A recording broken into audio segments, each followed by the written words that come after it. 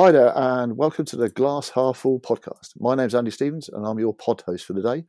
Today we'll be looking at girls and women's rugby, which is something close to my heart through my work both at the rugby club and through all the All Schools work I've been doing recently.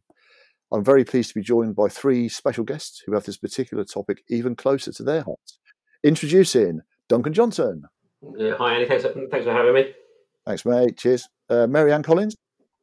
Hi, thank you, Andy. Thanks for having us. The one and only Bryony Cleal. Evening. Evening. So, for the benefit of our dear listener, start with you then, Jonas. How do we all get involved in rugby? What was the first experiences, and what changes have you seen over that time? Okay, well, thanks, Andy. So I started, obviously I played a bit of rugby as a kid, like everyone has done. Played a bit of touch rugby as I got older, but I have twins. As I tell Bryony, the best twins at Ellingham Ringwood.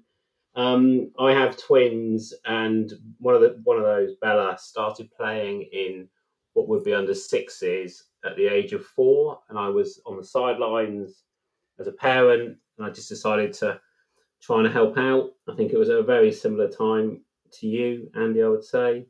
So Bella's now all sort of in under 13, so 8 or so years ago, and she was the only girl. She's probably the only girl for about 2 years, I think, in under sixes, through to under 7, and then slowly more girls joined. The other twin of my 3 daughters joined, and then I think when we left mixed rugby, which was at under 11s, we took 10 girls up with us, which was amazing. That's brilliant. And obviously we started the under 11s at Ellingham Ringwood, which we will probably circle back to later. But I think just the sheer numbers, and when we took 5 girls to a big Hampshire festival, and they were there because they were just very good players. It didn't, the boys trusted them, believed in them. There was a few comments that if the girls play well, the team plays well, which is something that's always sort of lived with me. So yeah, I think the big change, Andy, has been the number of girls that I've seen at grassroots rugby. And we had a big festival yesterday, a big intra-club tournament. We had almost 40 girls playing, which on the first Saturday of half term is superb. So yeah, I think it's purely numbers. But I started with a daughter who just wanted to play rugby, and I've been involved ever since. So that's brilliant. It is a massive jump, mate. That's brilliant. Great work. So Mary-Anne, what about you?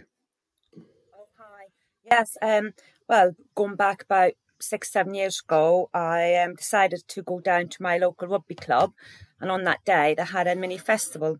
So I went down basically to find out information how I can get my kids involved, and haven't looked back since. My eldest has stopped last year, and I've got 2 little ones. I've got an under 11s girl, and I've got an under 9s boy that is playing at the moment. At the moment, our own club doesn't have a girls' programme at the moment. They are just successfully having their women's team develop.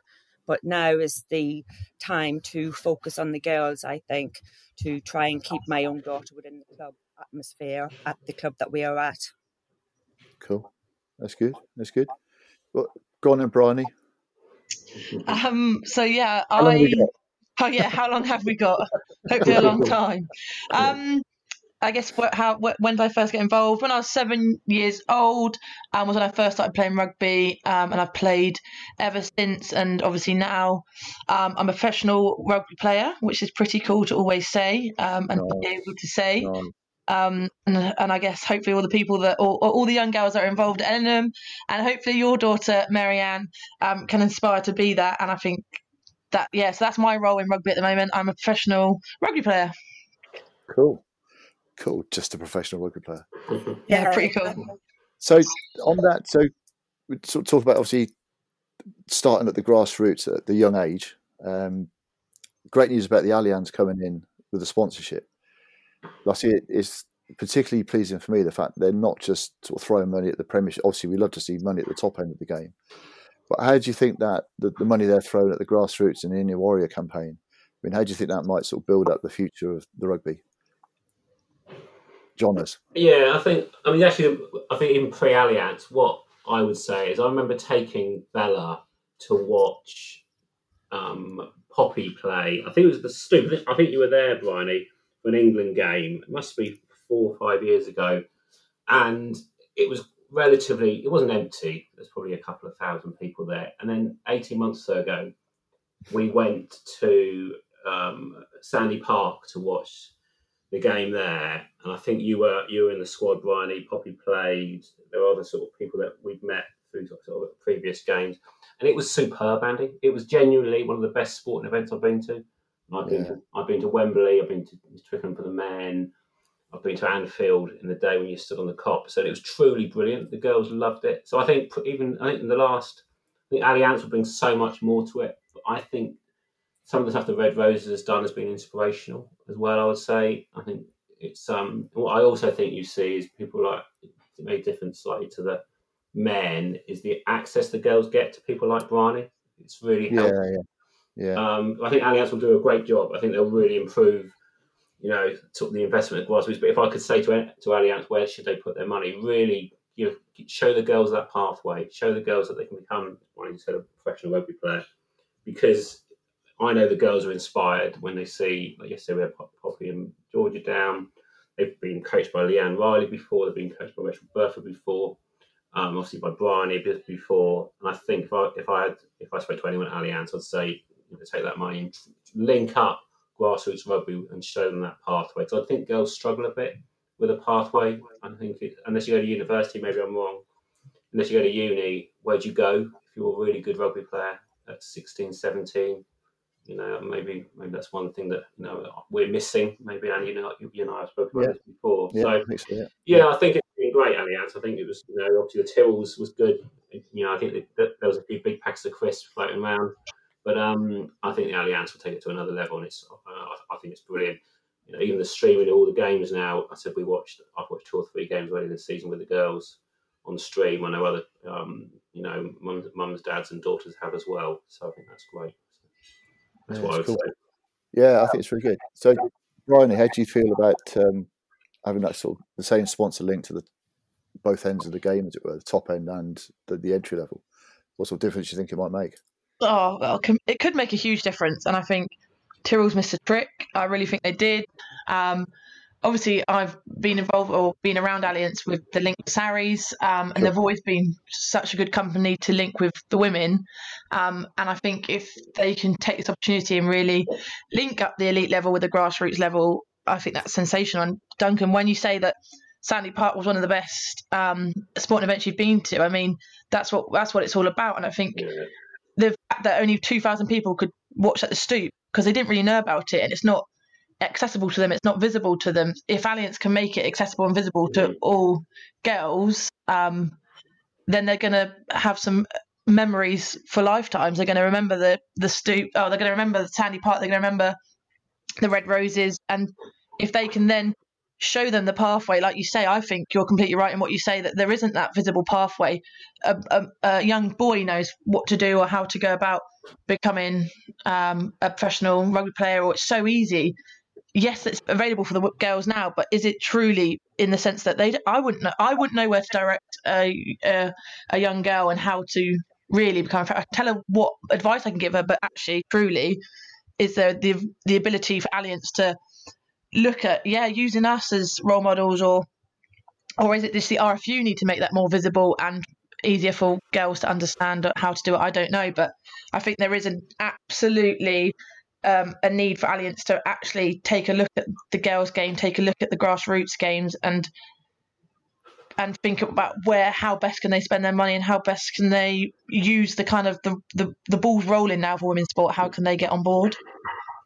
Yeah, absolutely. I think, Marianne, how would you feel obviously, if Allianz are happy with the Prem, how that's going, and the engagement at the grassroots level?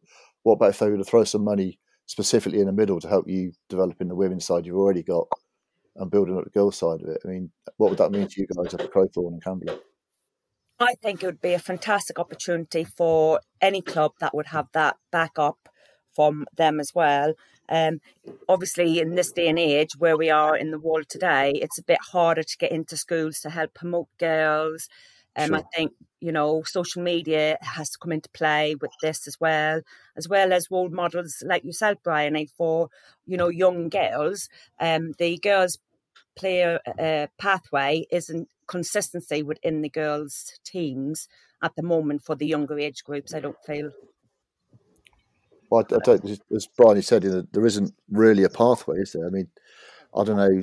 Had anybody got any suggestions how we actually got? I mean, Brian, did you ever see any kind of pathway where we could actually send girls up to Sarries to get them seen by the coaching team up there, or how far away do you think that is?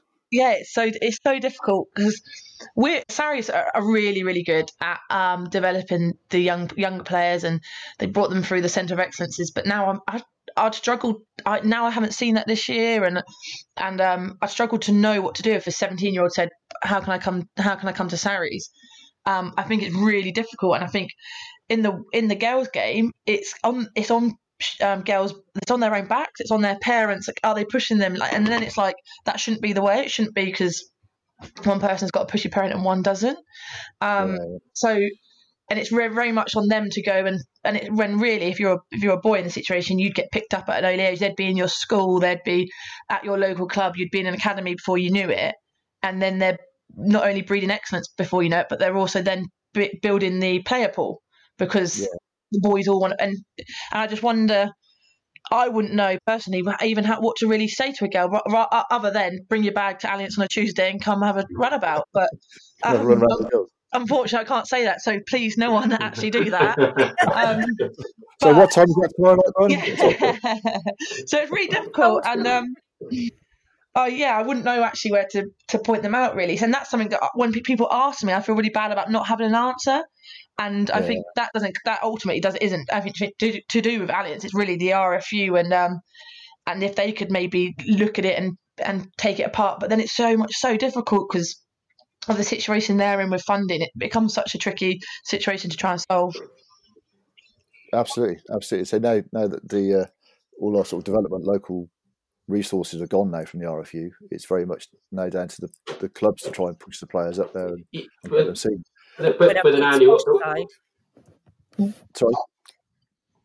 Duncan, you were going to say something? Andy, sorry, Marianne, go for it. Even with our Kids First side, we've lost that support network that we've had through the RFU, through Adam and Marissa.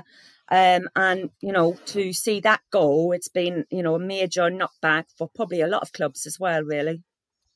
Yeah, I think you're right. I mean, the fact that there's no support for the Kids First. I mean, you'd like to think that the clubs like yourselves and ourselves that have been promoting it quite heavily would carry on promoting it and carry on spreading it. But ultimately, we're not going to get the sort of cover we were getting before, so it's a bit of a blow.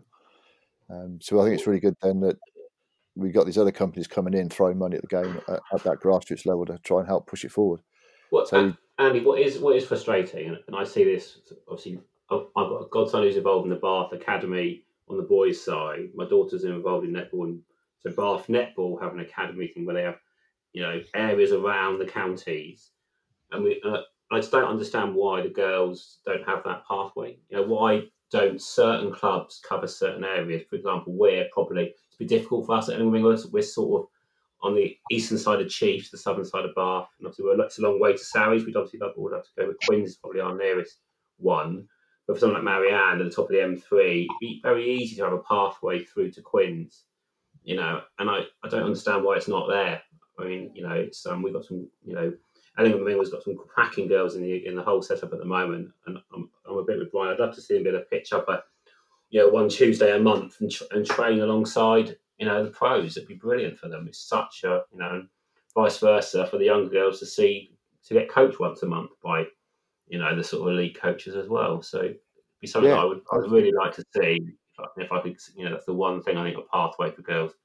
And it hasn't got to cost loads of money. We're all aware of what's happening with the IFU. It hasn't got to cost loads of money, and it's all about giving the girls a pathway, especially the ones who can't afford to go to university. I think it's really important. I think it's the aspirational pathway, isn't it? It's just that. I mean, no detriment to the women's team at our place, but what can we offer the girls once they go beyond under 18s? It's either go away to university or they play for our women's team, which it's a good standard. It's no bad thing, but it would be nice just to be able to dangle that the carrot of go and train with Sarries or Quins or whoever it might be. It'd be fantastic to be able to offer that. So, do you think then? So, with the World Cup next year, do you think that might help promote that and actually make people realise that we do need that kind of pathway to excellence? Because it's still, even though we've still got top level players, there's some fantastic players in the women's game, and I love watching the women's game.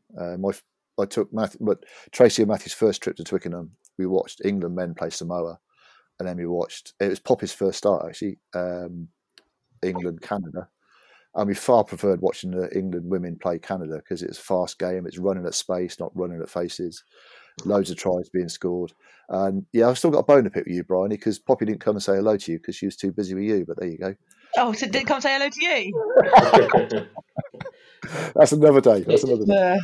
Andy, just before we go on to the World Cup, can I just ask Bryony a question?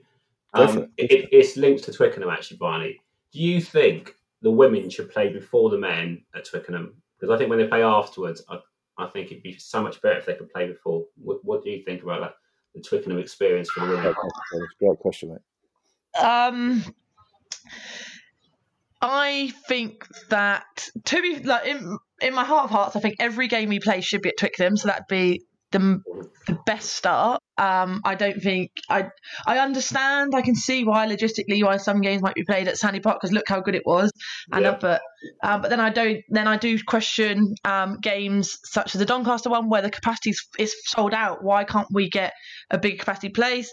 And then I do understand, but then I always think, as England women, we should be playing at the home of English rugby. And then do I think before or after men? I think, again, it's logistically, isn't it? But yeah, I don't see why we couldn't play before.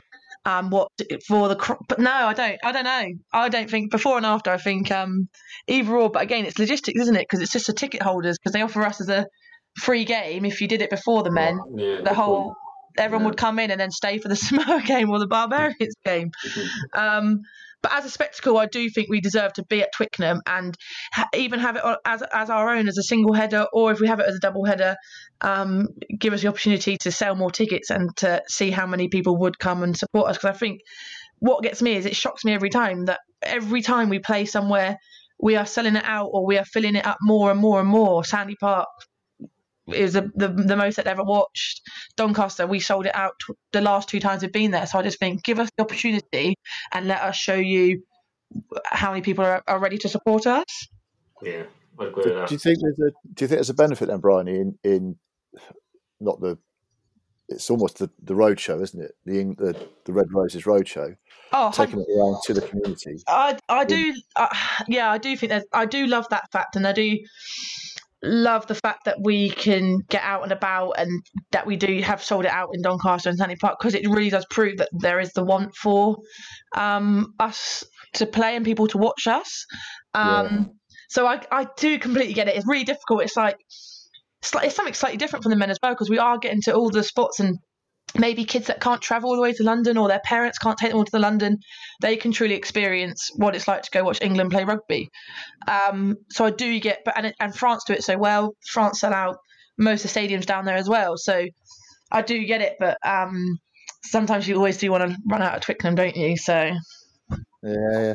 So thinking about the home of English rugby and all that, and so crossing to our lady from across the water. So Marianne, how would you feel about? Would you prefer to take the kids to see, or your friends to see the Red Roses play at Twickenham, or would you prefer going to a more rural venue like Sandy Park or something like that?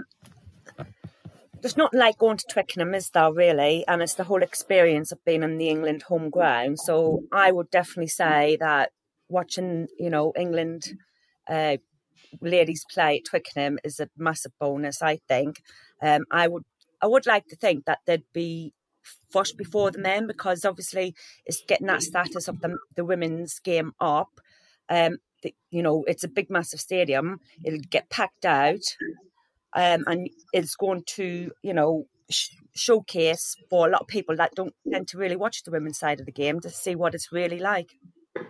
Yeah. I found it quite disappointing. So when we came up did the double header, the number of people that just left after the men's game and didn't even give a thought to the fact that they just there's another free game they can sit and watch. It's just like, no. Yeah, they didn't realise that sometimes they just don't realise, and it's just they're just not looking for it. Or, but I always wonder why like Ireland don't play, where they've put them at Donnybrook, or Scotland have played once at Murrayfield in the Six Nations. I'm like, why are other unions not following suit and letting their women play at the home of their rugbies?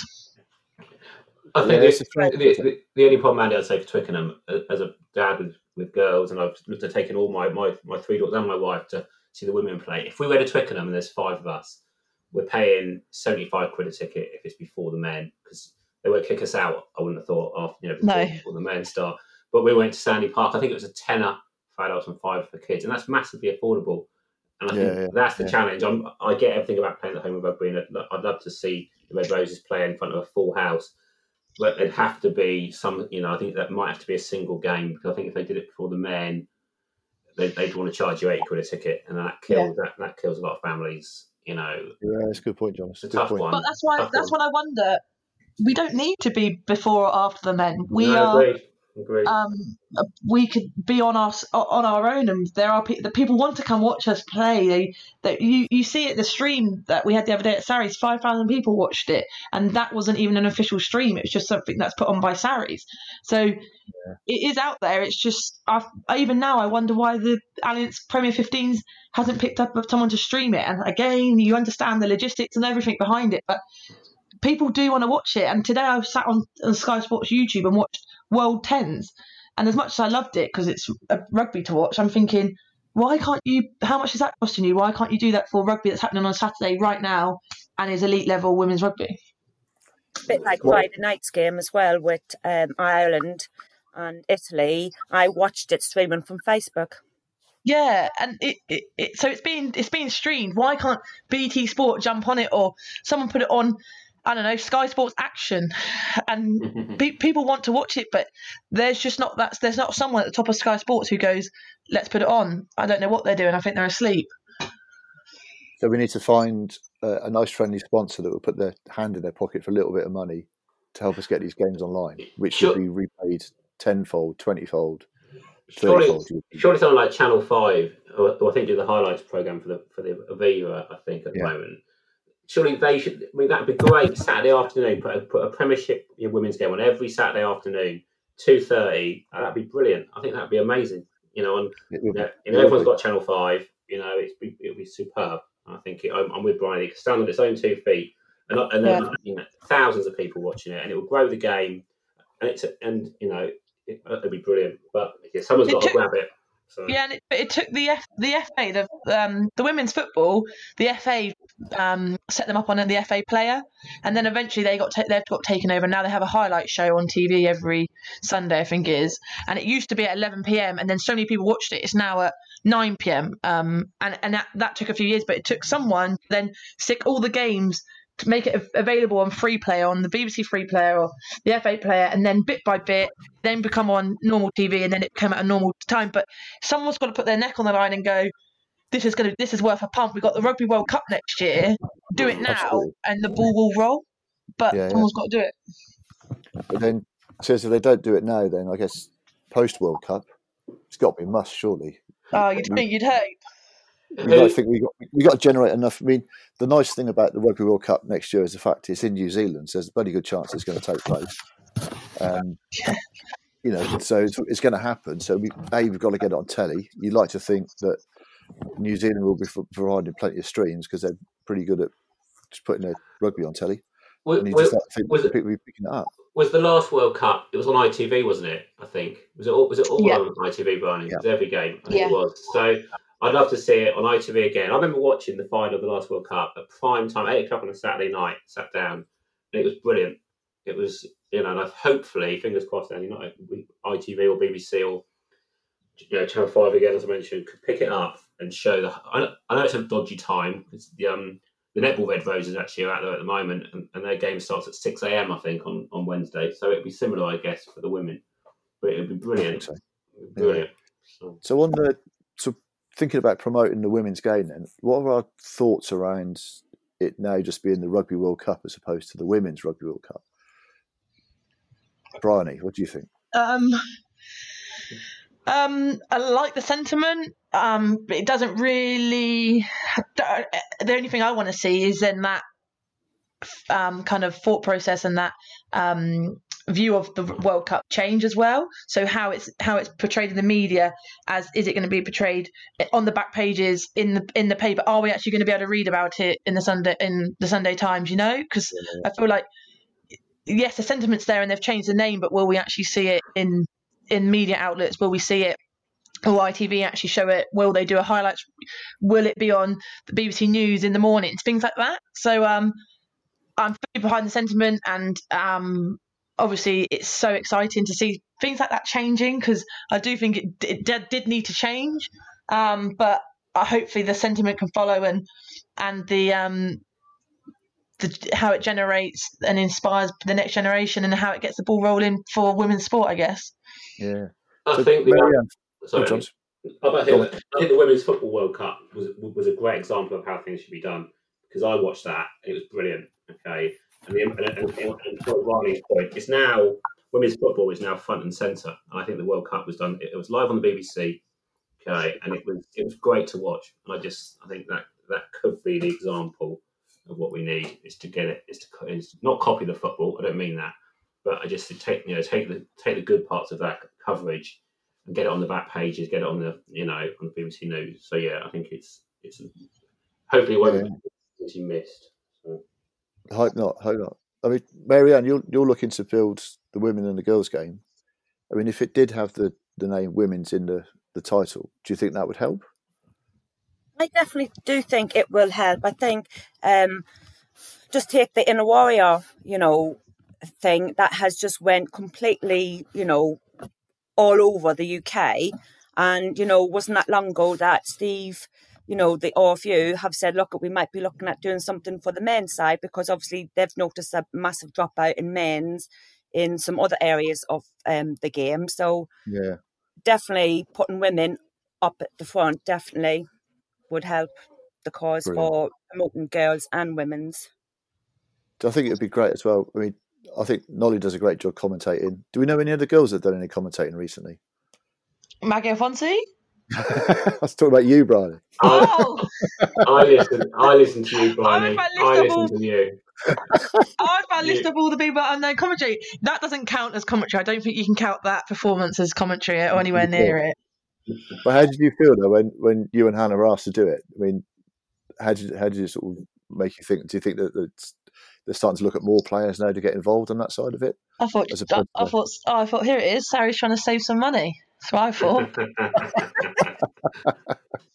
No, what? I was so thankful that people like Sarah's want to stream it. They really, really did want to stream it, and I think. And then it just reflects they literally were like 5,000 people watched it from all over the world. I think there were so many different countries that had logged on to watch it, and I think I was so thankful that they wanted to put it up there, and that was a thought that they wanted to get the players to come in and commentate on it, and I think it worked really well, and I think this weekend worked really well too. And I hope all clubs can stream their games, but again, I don't think it should have been up to the club to do it. I think it should be up to the RFU to really have pushed it, and I don't know the behind the scenes. I can't comment on that, but I just think there are spots in the women's game and in the girls' game and that are just missing. And I think someone needs to take the ball by the horns and really push for it, because it's going to be such an exciting year next year, and hopefully, like we said, we can follow in the Football World Cup and kind of get the ball going in that sense. Yeah, I think you'd like to think that any kind of future sponsorship deals would involve a compulsion to get it seen by the masses. It's like the next big. This obviously we're talking a lot about the elite level in that sense, but it's like the next progression onwards. I feel like we're making such strides in the visibility of the Alliance the Alliance Premier 15s, and we're seeing such strides in the visibility of the Red Roses and the things they're doing. I mean, only today I saw the BBC Sport. Sarah Hunter had paid for some preschool meals for children during the half term, and that's I don't know. I wouldn't have even seen women's rugby in BBC Sport, but actually that's in BBC Sport now, and I am seeing it change. So I just feel like that's the next kind of step in for the elite game as such. Barney, you go around quite a few clubs as part of sort of coaching and mentoring bits and bobs. Compared to when you were playing in sort of minis and juniors and girls sections, are there a lot more girls playing now at that sort of local club level? Would you say? Oh, 100%. What girls rugby looks like now at the grassroots level is so different. I think it's so different in the environment they're in when they play with the boys. I think there's definitely a more accepting environment, and I think you said it earlier when you said when the girls play well, the boys play well. I don't think that would have ever been a comment or even a thought. Or the team plays well. I don't think, and so the environment they're in, and even the fact that they can turn up maybe at the under 8s and there'd be a few girls, and I think that really does make a difference. And I think when you're an 11-year-old girl and you're looking to move from mixed into just girls rugby, are you going with a friend or are you on your own? And I think it's quite a lonely environment to be in if you are on your own and your club doesn't have a girls team. You're suddenly gone from being in the community club, being in the club every Sunday, to you won't be there again. And that's really quite sad if you've made all these friends and you go to the club and it's the same club you've gone to since you were 7, and now you can no longer go because they don't have a girls team. And I think the fact that so many more clubs do have a girls team and there's so many girls that do now play, it definitely, what girls rugby now has changed. But there's still so much, in my eyes, that can still change. Absolutely.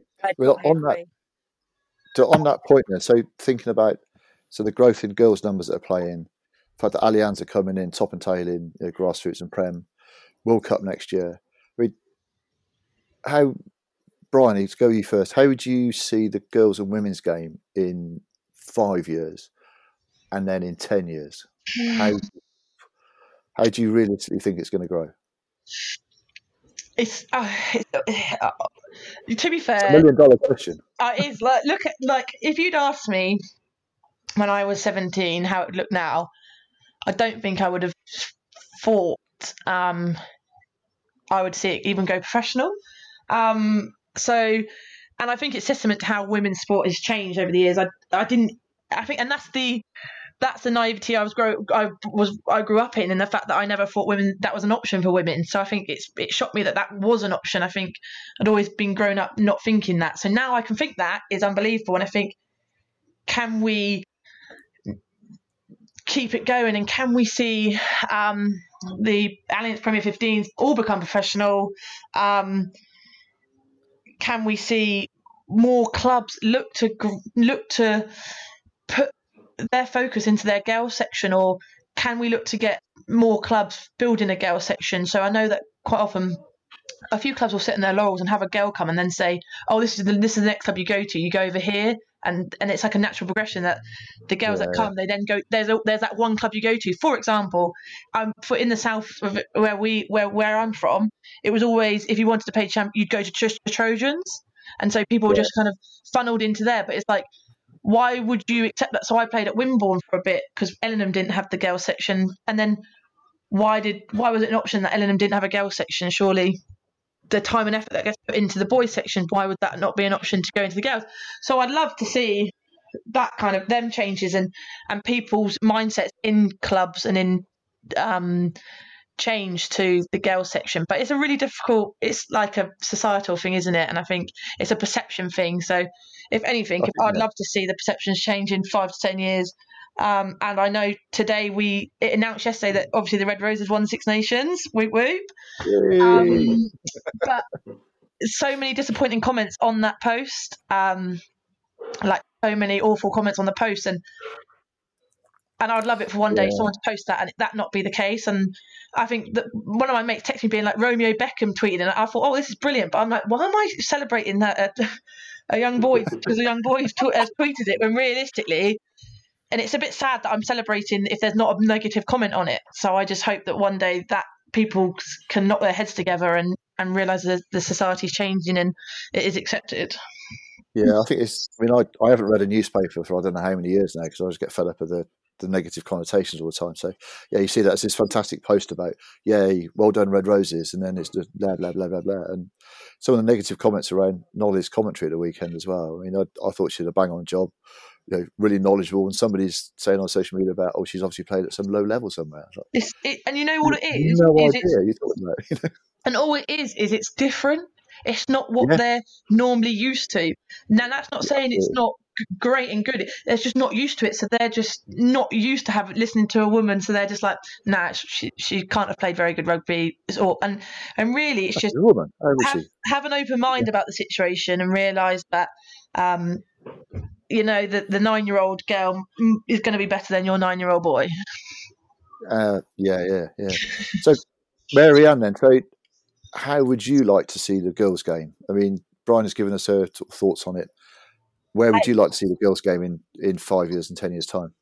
I completely agree with Bob on a lot of things. I'd like to see the girls grow within our area as well. The issue that we have around us is we have got Guildfordians that has the likes of Leanne Riley, that is the head coach for the girls section over there. So without the progression from my own club going up to under 13s is actually, well, you either have Guildfordians or you go for the route.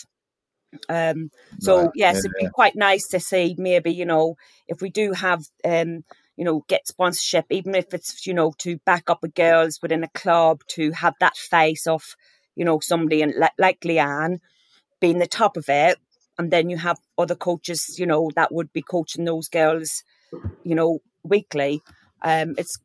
She's done very, very well, Leanne Riley, for being the face of the Guildfordians girls. And I think for a lot of clubs, it'd be quite nice to have that kind of input from the elite teams that we have out there to grow girls. So you find a lot of the girls that go into that kind of central hub, as it were, as opposed to staying with yourself. So what do you think then you could do differently at your club to maybe get the girls to stay there? And obviously it's difficult to say, don't go and get coached by that England player over there, please stay here. But what do you think you could offer at the club to make them want to stay? I think when you look at it, when you look at the girls that I've known that have moved over to that club, it's, that is their star. They've been watching them, for a long time, and that's who they want to aspire to be as a female rugby player. So, I think it's all down to the girls and how they aspire to want to drive their own rugby as well, rather than having a pushy parent saying you're going to go here or you're going to go there. Yeah, I did hear somebody once said to me, is it the child that drives the parents to training or the parents that drive the child to training? Which is quite a true statement very often. Thinking on then, do we think, John, as I want to come to you on this, mate, knowing we've got quite a strong female coach that we work with. Obviously, I've had the pleasure of coaching with Bryony and Poppy, seen Nolly in action. Mary-Anne, I know you're a great coach as well, lots of female coaches. How do we get more female coaches involved in the game? Do you think that would help grow it? 100%, Andy. I think I'd love to see more female coaches coaching all rugby, not just girls rugby. I think it's really important. I mean, you think about, there's some evenings that when we're coaching the girls and Hannah's not there, it's all dads. Yeah, completely with the best intentions and very, very good coaches. But I do think girls would benefit, and maybe I'm completely wrong, but I think they would benefit from a female coach's slightly different view of things. I think they would really, there's an element of, it would just really help Andy. I think it would be good to see. I think we've got a few in the younger age groups of Ellingham Ringwood. I don't know if they're mums of boys or mums of girls, but jumping back to the thing when you leave mixed rugby, if you're a coach, male or female, and your son's playing, you go off and play coaching the juniors. If your child is a daughter, you go off and coach in the girls. So that split is hard as well, I think, from a coaching perspective, because you could lose. Some seasons as Andy, we've lost all coaches, because they've all gone down the boys' side. So I'd love to see more female coaches from grassroots all the way through to the elites who come back and help. Absolutely. I mean, Mary-Ann, do you think it's a lack of playing experience maybe that also sort of stops women getting involved in the coaching side of it? Well, I started coaching under sixes many years ago, and I have gone up through some of the squads. I even stepped back down to help build up a squad last year. I only picked up a rugby ball myself at 39. I started playing rugby for a women's team. You're not that old. Was that in Fahrenheit, that age? Oh, that was a couple of years ago. So I do feel old right now, and especially after having 5 broken ribs in one game, that was, kind of a knock on the head for me, but I still got back up after, recovery and got back on that pitch. So I do think having the experience of playing rugby as a coach really does benefit a female coach as well. Yeah, absolutely. And for anybody really coaching. That's interesting. I mean, when Nolly came down to us, I was chatting to her about coaching, and I remember her saying this to me. In her opinion, it's great to have someone who's an experienced rugby coach who's played rugby. But it's also very good to have someone who's a good coach who's never played rugby, maybe come from a different sport, maybe come from like volleyball for you, Andy, or just another sport to give a different view. And I remember her saying that. And so whether it's male or female, I think it's great to have coaches who aren't just rugby through and through, especially the old way of rugby where you stick up your jumper and run through the middle. And I think it's great when you bring other views, whether it's football, any sport, cricket, netball. We see it, and I love watching the multi-sport players play. The ones who are obviously got great hands because they play netball, or gymnasts who jump up like when they hit the floor. And that's all I would say. I think it's important to have other views from different sports in your coaching team, because it's really, I think it adds value and depth to how you coach a person.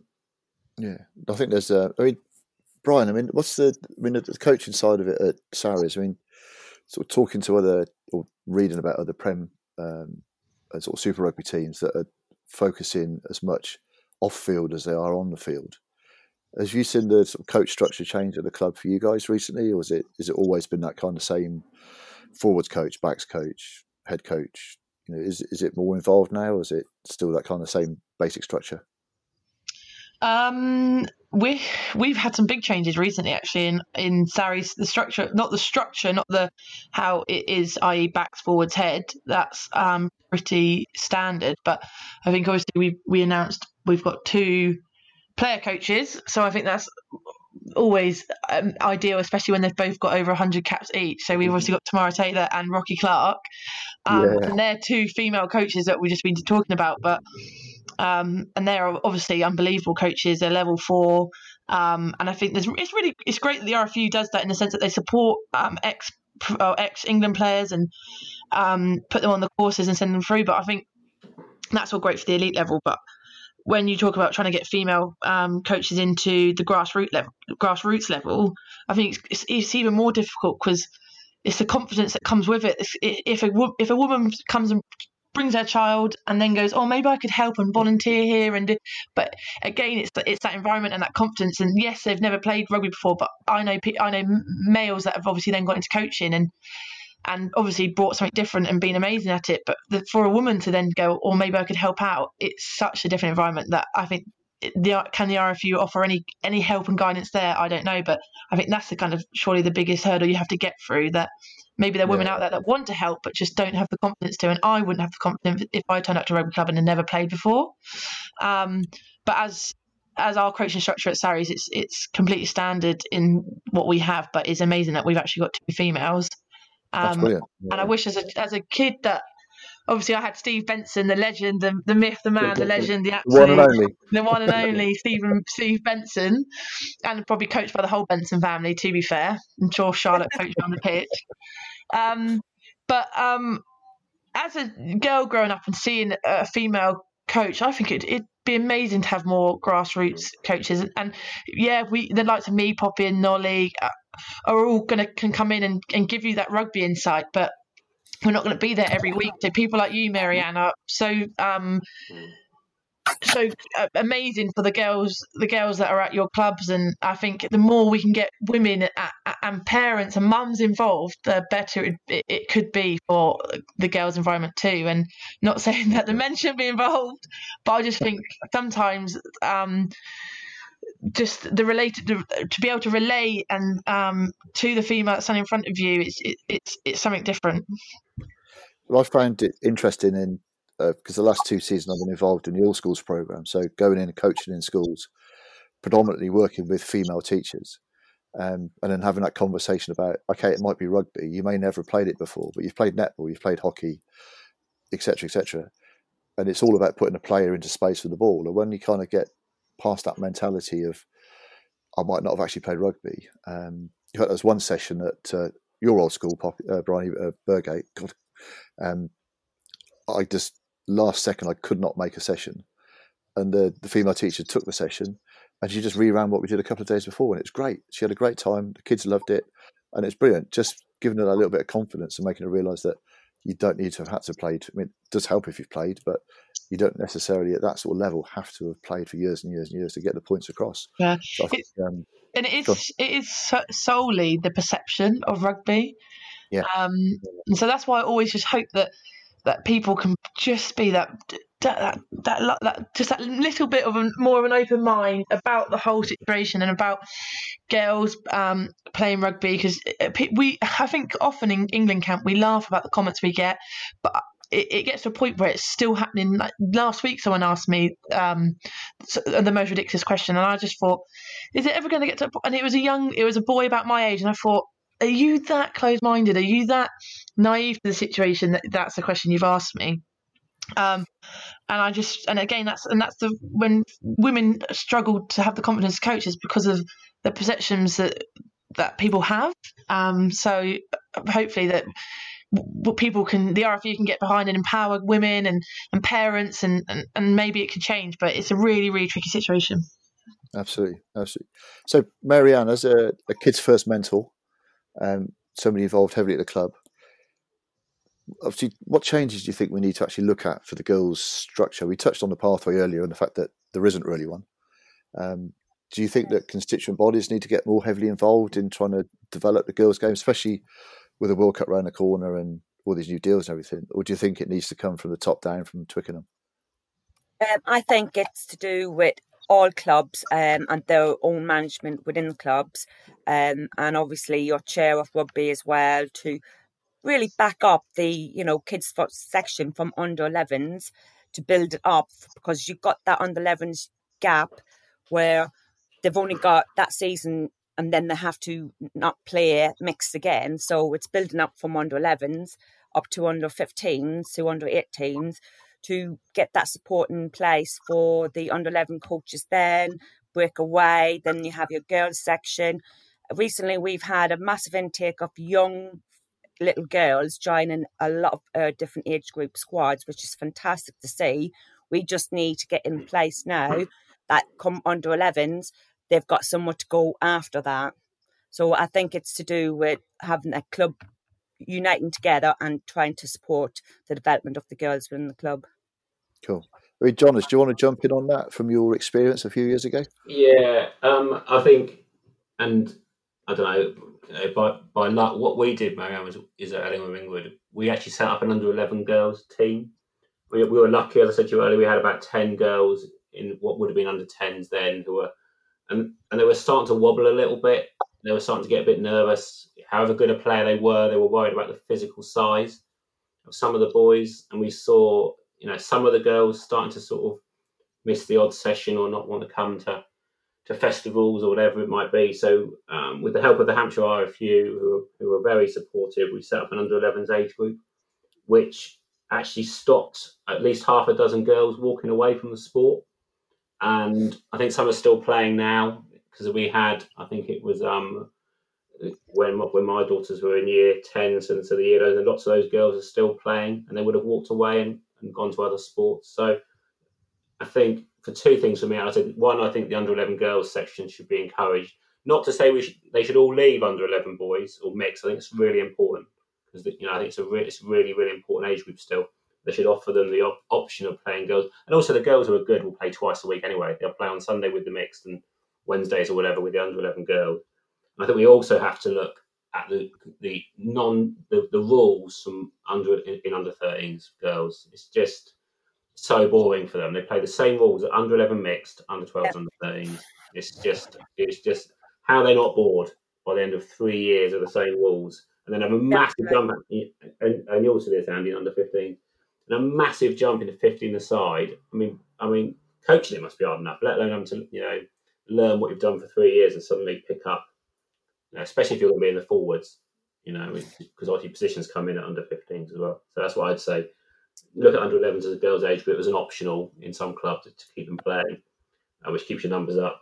And then also look at the rules in under 13s. That's what I'd say. The two big things, I'd say.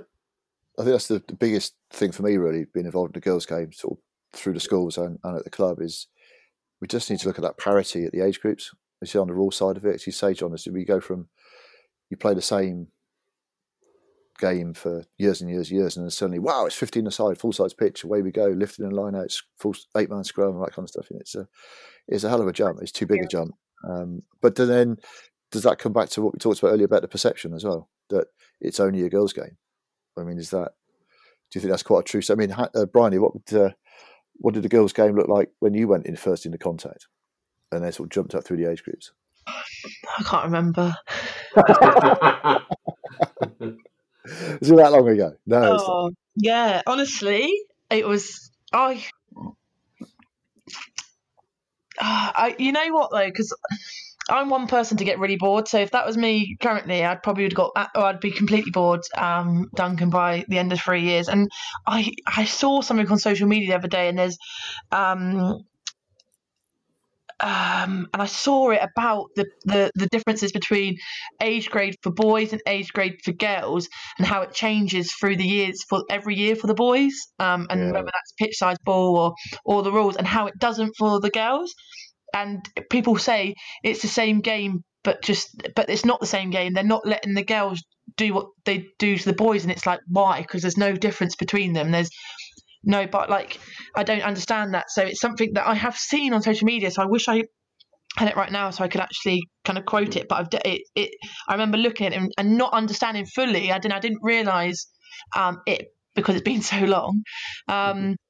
But actually, it's really shocked me when I saw that and how the girls and the boys' age grade rugby has different laws and rules. I thought that it really did blow my mind. It's quite mad, and they're such massively different ones as well at times. Do we think? I mean, it's a general question. Do we think the reason? Because if you think about the boys in junior age groups, it goes 13s, 14s, 15s, 16s, and then to Colts. Okay, the girls are all banded, so you have years 7 and 8 together. You have years 9 and 10 together. Is that because there's still a perception that there's not enough girls to make an under 14 team, for example, or an under 15 team? Because I think now there is. I think that, many clubs there is.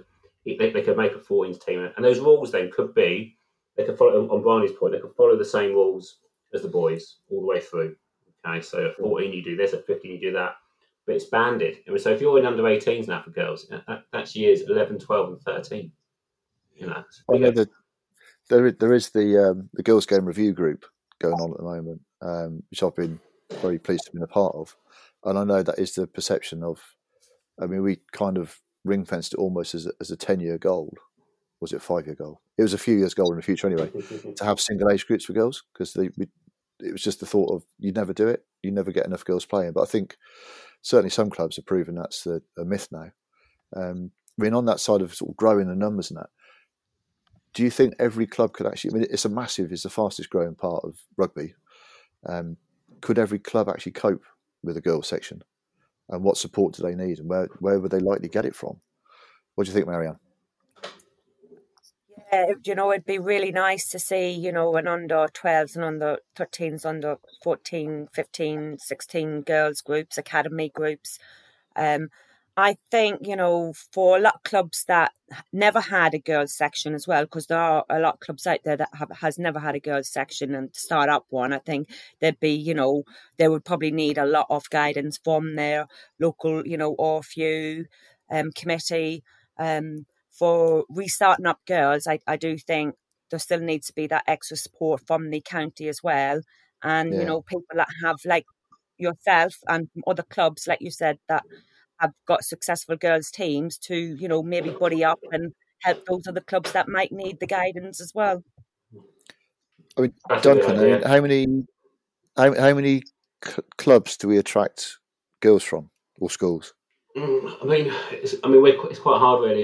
Go back to my point from earlier. We are a bit of a hub club, if that makes sense, because lots of clubs in our area don't have a girls section, or historically haven't had a girls section. A few have started recently, so we've got girls playing for us in many of those groups who come from New Milton, who are a big rugby club. Wimborne, we've got quite a few girls from Wimborne. Oak Medians, another big Bournemouth club.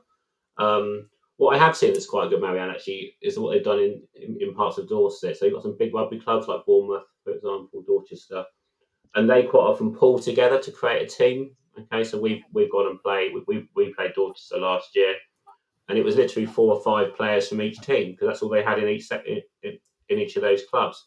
But for that day, they played under the Dorchester sort of Barbarians, or whatever you want to call them. So that could be a way to do it, to sort of buddy up with clubs if you don't have the numbers, and create a sort of a Barbars team for your area. But yeah, we've been lucky. Obviously, it's really helped having not only Poppy and Bryony but Lisa as well, who've gone on to do great things, and that's put the spotlight on us. So we've probably got, you probably know the numbers better, 120 girls now, Andy, in the section, something like that. Oh yeah, it must be something like that. Yeah, it's really good numbers. I think I've had the same conversation at one of the conventions, Andy, with Hannah at that time, talking about girls about doing a Barbar team. Yeah, absolutely. I mean, we'd very welcomely support that. I think there's quite a few clubs that would.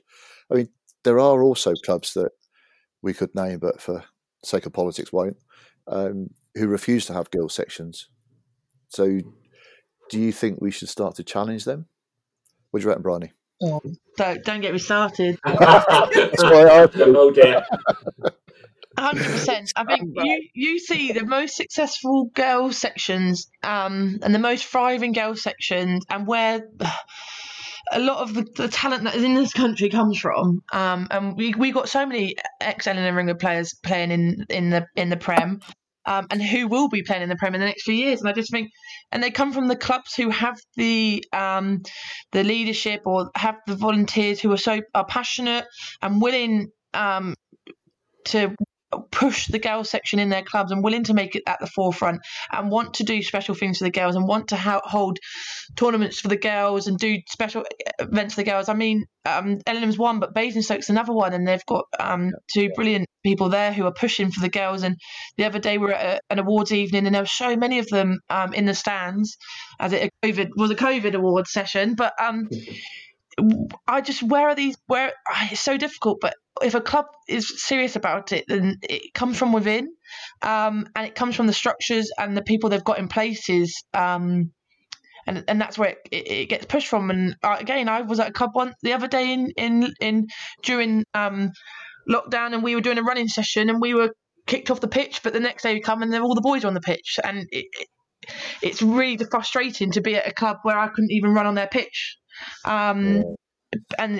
And maybe they did, I don't know, but it's just so frustrating. And I think they should be challenged, and they should be, maybe with the RFU it's part of it, like, where do you see your club in the next 5 years? Are you going to start a girls section, or have you got the infrastructure, or are you willing to? Not like, are you ultimately really trying, but is it there that if a girl came to you, is there something you could do? Or are you looking to put feelers out in the community, into schools? When you go into schools and you talk about the boys section, are you also talking about the option of having a girls section?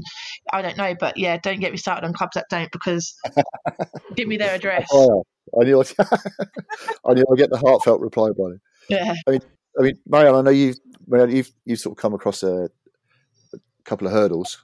I mean, what sort of support do you think you'd need to actually help get the girls going up, both at Crowthorne and at Camberley? I mean, is there anything that the local clubs can do to help you? Crowthorne is it's a first team. They've got men's first team, and obviously they've got the women's first team. They've just recently started promoting their under-18 girls. So, for a newish club and on new grounds, and I have to say their first team pitch is a bit like the Twickenham pitch, I have to say, lovely to play on. Nice. But it's, it's that progression as, like a new club like that, having new grounds, is they've got their 10-year plan and they are, they are on their way of doing it. So coming into girls and even, having a minis, that's down, a couple of years down the pipeline, I think, for them to grow that club. For Camberley, I do think there's a lot of people that really want to have a girls section. It's just, getting everybody together, bang their heads together, and let's crack on and get going with it. Just do it. Yeah. Cool. Sorry. I was just thinking about me going off on one again, but please do. I listen to stories about some of my friends at women's clubs, and it'll be little comments. Just for example, you got that first team pitch, Marianne. I don't know if the women get to use it, but often they won't. A club wouldn't let the women's team use the first team pitch, and I'm like, but it's your women's first team, and people won't call that situation out, or the boys will get their kit for free but the girls pay, or the women will not get the subsuits and the men get, and they're like, oh, there's new subsuits in the clubhouse, but it's not for ours, it'll be for the men. And I'm just like, why are you not calling your club out for that? Because you should, the minimum should be the equality situation in your club. If you've got a women's and a men's, they should be seen on equal parity. Because they're both your first teams.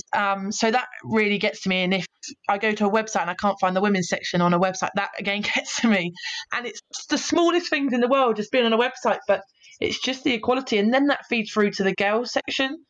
And if you can do that for the adults, then it will drip down. But people are maybe not afraid, but just don't want to rock the boat in the sense of maybe the structures or the people who sit at the top at that club. But it really frustrates me when people do tell me examples like that. So there's three words that seem to keep popping up, the 3 Ps. So it's just perception, parity, and pathway. It just keeps coming back to those 3 things. So very, very good from you. Do you like that? I like that a lot. I'm never thinking, don't know for dancing. That's taken all night. That's taken him to work those 3 out. All night. I tell you, I've been on all afternoon. I was saying, please, I hope they say that. But I think that's the thing. Is it's changing those perceptions, getting some kind of parity between the boys and the girls game, which then helps us build that pathway. And I think it's all there. It just needs that nudge to get it over the whitewash, to coin the phrase. And I think it's there. It's achievable. With the Allianz putting their money in, growing the grassroots in the women's game, and also the top end of it. And the great work. I mean, Marianne, you're quite vocal in trying to get the girls going where you are. I can imagine that's going to be hopefully inspire other people around the country to give it the same sort of go. John, as you've done a fantastic job at our place, mate, getting that girls going. Without you and your sort of input a few years ago, it wouldn't be half what it was. It's difficult though, isn't it? Because Duncan and Marianne, you obviously have both done amazing things at your clubs, but we are still asking for so much more from them both, in the sense of we're asking for the perception to change and parity, but it still sits in the hands of the volunteers that do so much of the women's game and still have so much to go. So it's just like, at what point do other people get involved, and how can we get them involved, and how can we ask for other people to be putting their necks on the line to push our sport and push the future of the girls that play our sport? But it's a really difficult one as well, to ask them to do so much more, because they do such amazing jobs. Absolutely. So it's just finding that sort of other team. Just one comment, and thanks, Brian. But it does concern me, because obviously I brought our girls only wing through from back when Belle started at the age of 4. But it's hard work getting. I don't know what Marianne thinks. Making sure you've got an under 11 girls coach, you've got an under 13. And it's not just a coach; it's the right coach, because it's very very important to develop any player, girl or boy, in the right way. And you and I talk about this all the time. It number one, it has to be fun. And if you make it fun, they'll go on and they'll go on to be the next Bryony Cleal. If it's not fun, they'll walk away. It does concern me that we have to find a way to get good coaches in kids' first sections, and then hopefully they'll drift their way into under 11 girls, under 13 girls and upwards. But I still get frustrated. And you mentioned Basingstoke earlier, Brian, who I think we've got a great relationship with Basingstoke at girls, we've got a great relationship with Trojans at girls. But there's still clubs that we don't want to go to because it's not fun. These girls are 11, 12, 13 years of age, whatever. So, it's really important that the pathway considers it has to be fun still for me. Number one. Yeah. So, I think that's a good point, John. I mean, you think that the number of sort of clubs in Hampshire that can put out decent girls squads and sort of sustain their own sides. Yeah. And you don't want to take your girls to some of them. It's quite a sad thought. A great example, actually, of a positive club is Trojans. They're brilliant. Marcus at Trojan is superb. And if you ever want to come south from Marianne down the M3 and play against Trojans, they are superb. It's all about fun. Marcus himself is great. They've got other coaches involved in the younger age groups as well. So I think, there's I suppose in the junior clubs for boys, there's clubs they avoid as well, and it might be the same club. Yeah, or same club. But I think it's it is great, and I've seen the change. I just hope it continues because, on Barney's point, the volunteers like Marianne and I, in the end, our children will finish, leave under 18s and whatever, and there'll be a point where I can't coach. I'm not good enough to coach some of the girls at under 18s. So it's a hard one. I think investment might be needed to help us, sort of coaching under 18 girls because we're lucky at Ellingham. I mean, we've obviously got Henry, who Barney knows. We've got Colin Searlsby floating around, Hannah, you, Andy. But it does worry me that it's not only bringing the future girls along; it's bringing the coaches with the right mentality as well. Yeah. So that's another P to add then. It's the post World Cup. He's on fire. I'm going to say one thing actually. Could you miss me out for the Rugby World Cup question earlier, Andy? I'm going to say to Barney now. The one thing I think would really, really help is if the Red Roses could win the World Cup, Barney. No pressure, but I think that would be a massive game changer. We'll try for you. Okay, thank you. Thank you very much. I think that would be the game changer if we can win the World Cup. That will be, because we saw it with women's cricket, didn't we, a few years ago when they won at Lords, and it really changed that. And then you see the growth in women's cricket since then has been immense. So. Yeah, I think it's no pressure, Brian. I just put in the mix the Irish women's team too. You're breaking up there, Marianne. You're breaking up. Okay, guys, I appreciate that. I've taken loads of your time up. I want to thank you. Huge thanks from me. It's been brilliant chatting. I hope you've enjoyed chatting to me as well. I think if we can just round it up there. So it's the 4 Ps we needed. We need to change people's perception, get parity between the age groups, develop some kind of proper pathway, and then post World Cup, here we go. Pressure's on. Oh, another P there. Pressure, Brian. So, guys, let's wrap it up. Huge thanks to my special guests for their time this evening. Thank you, Duncan. No worries. Thanks, Andy. And thanks for having me. Thanks, Marianne. Thank you, Andy, for having us. Thanks, Bryony. Yeah, no worries. Thanks for having us. Thank you, dear listener, for listening to episode 1 of the Glass Half Full podcast. I hope you've enjoyed the chat as much as I have, and hope you can join me next time. Bye for now.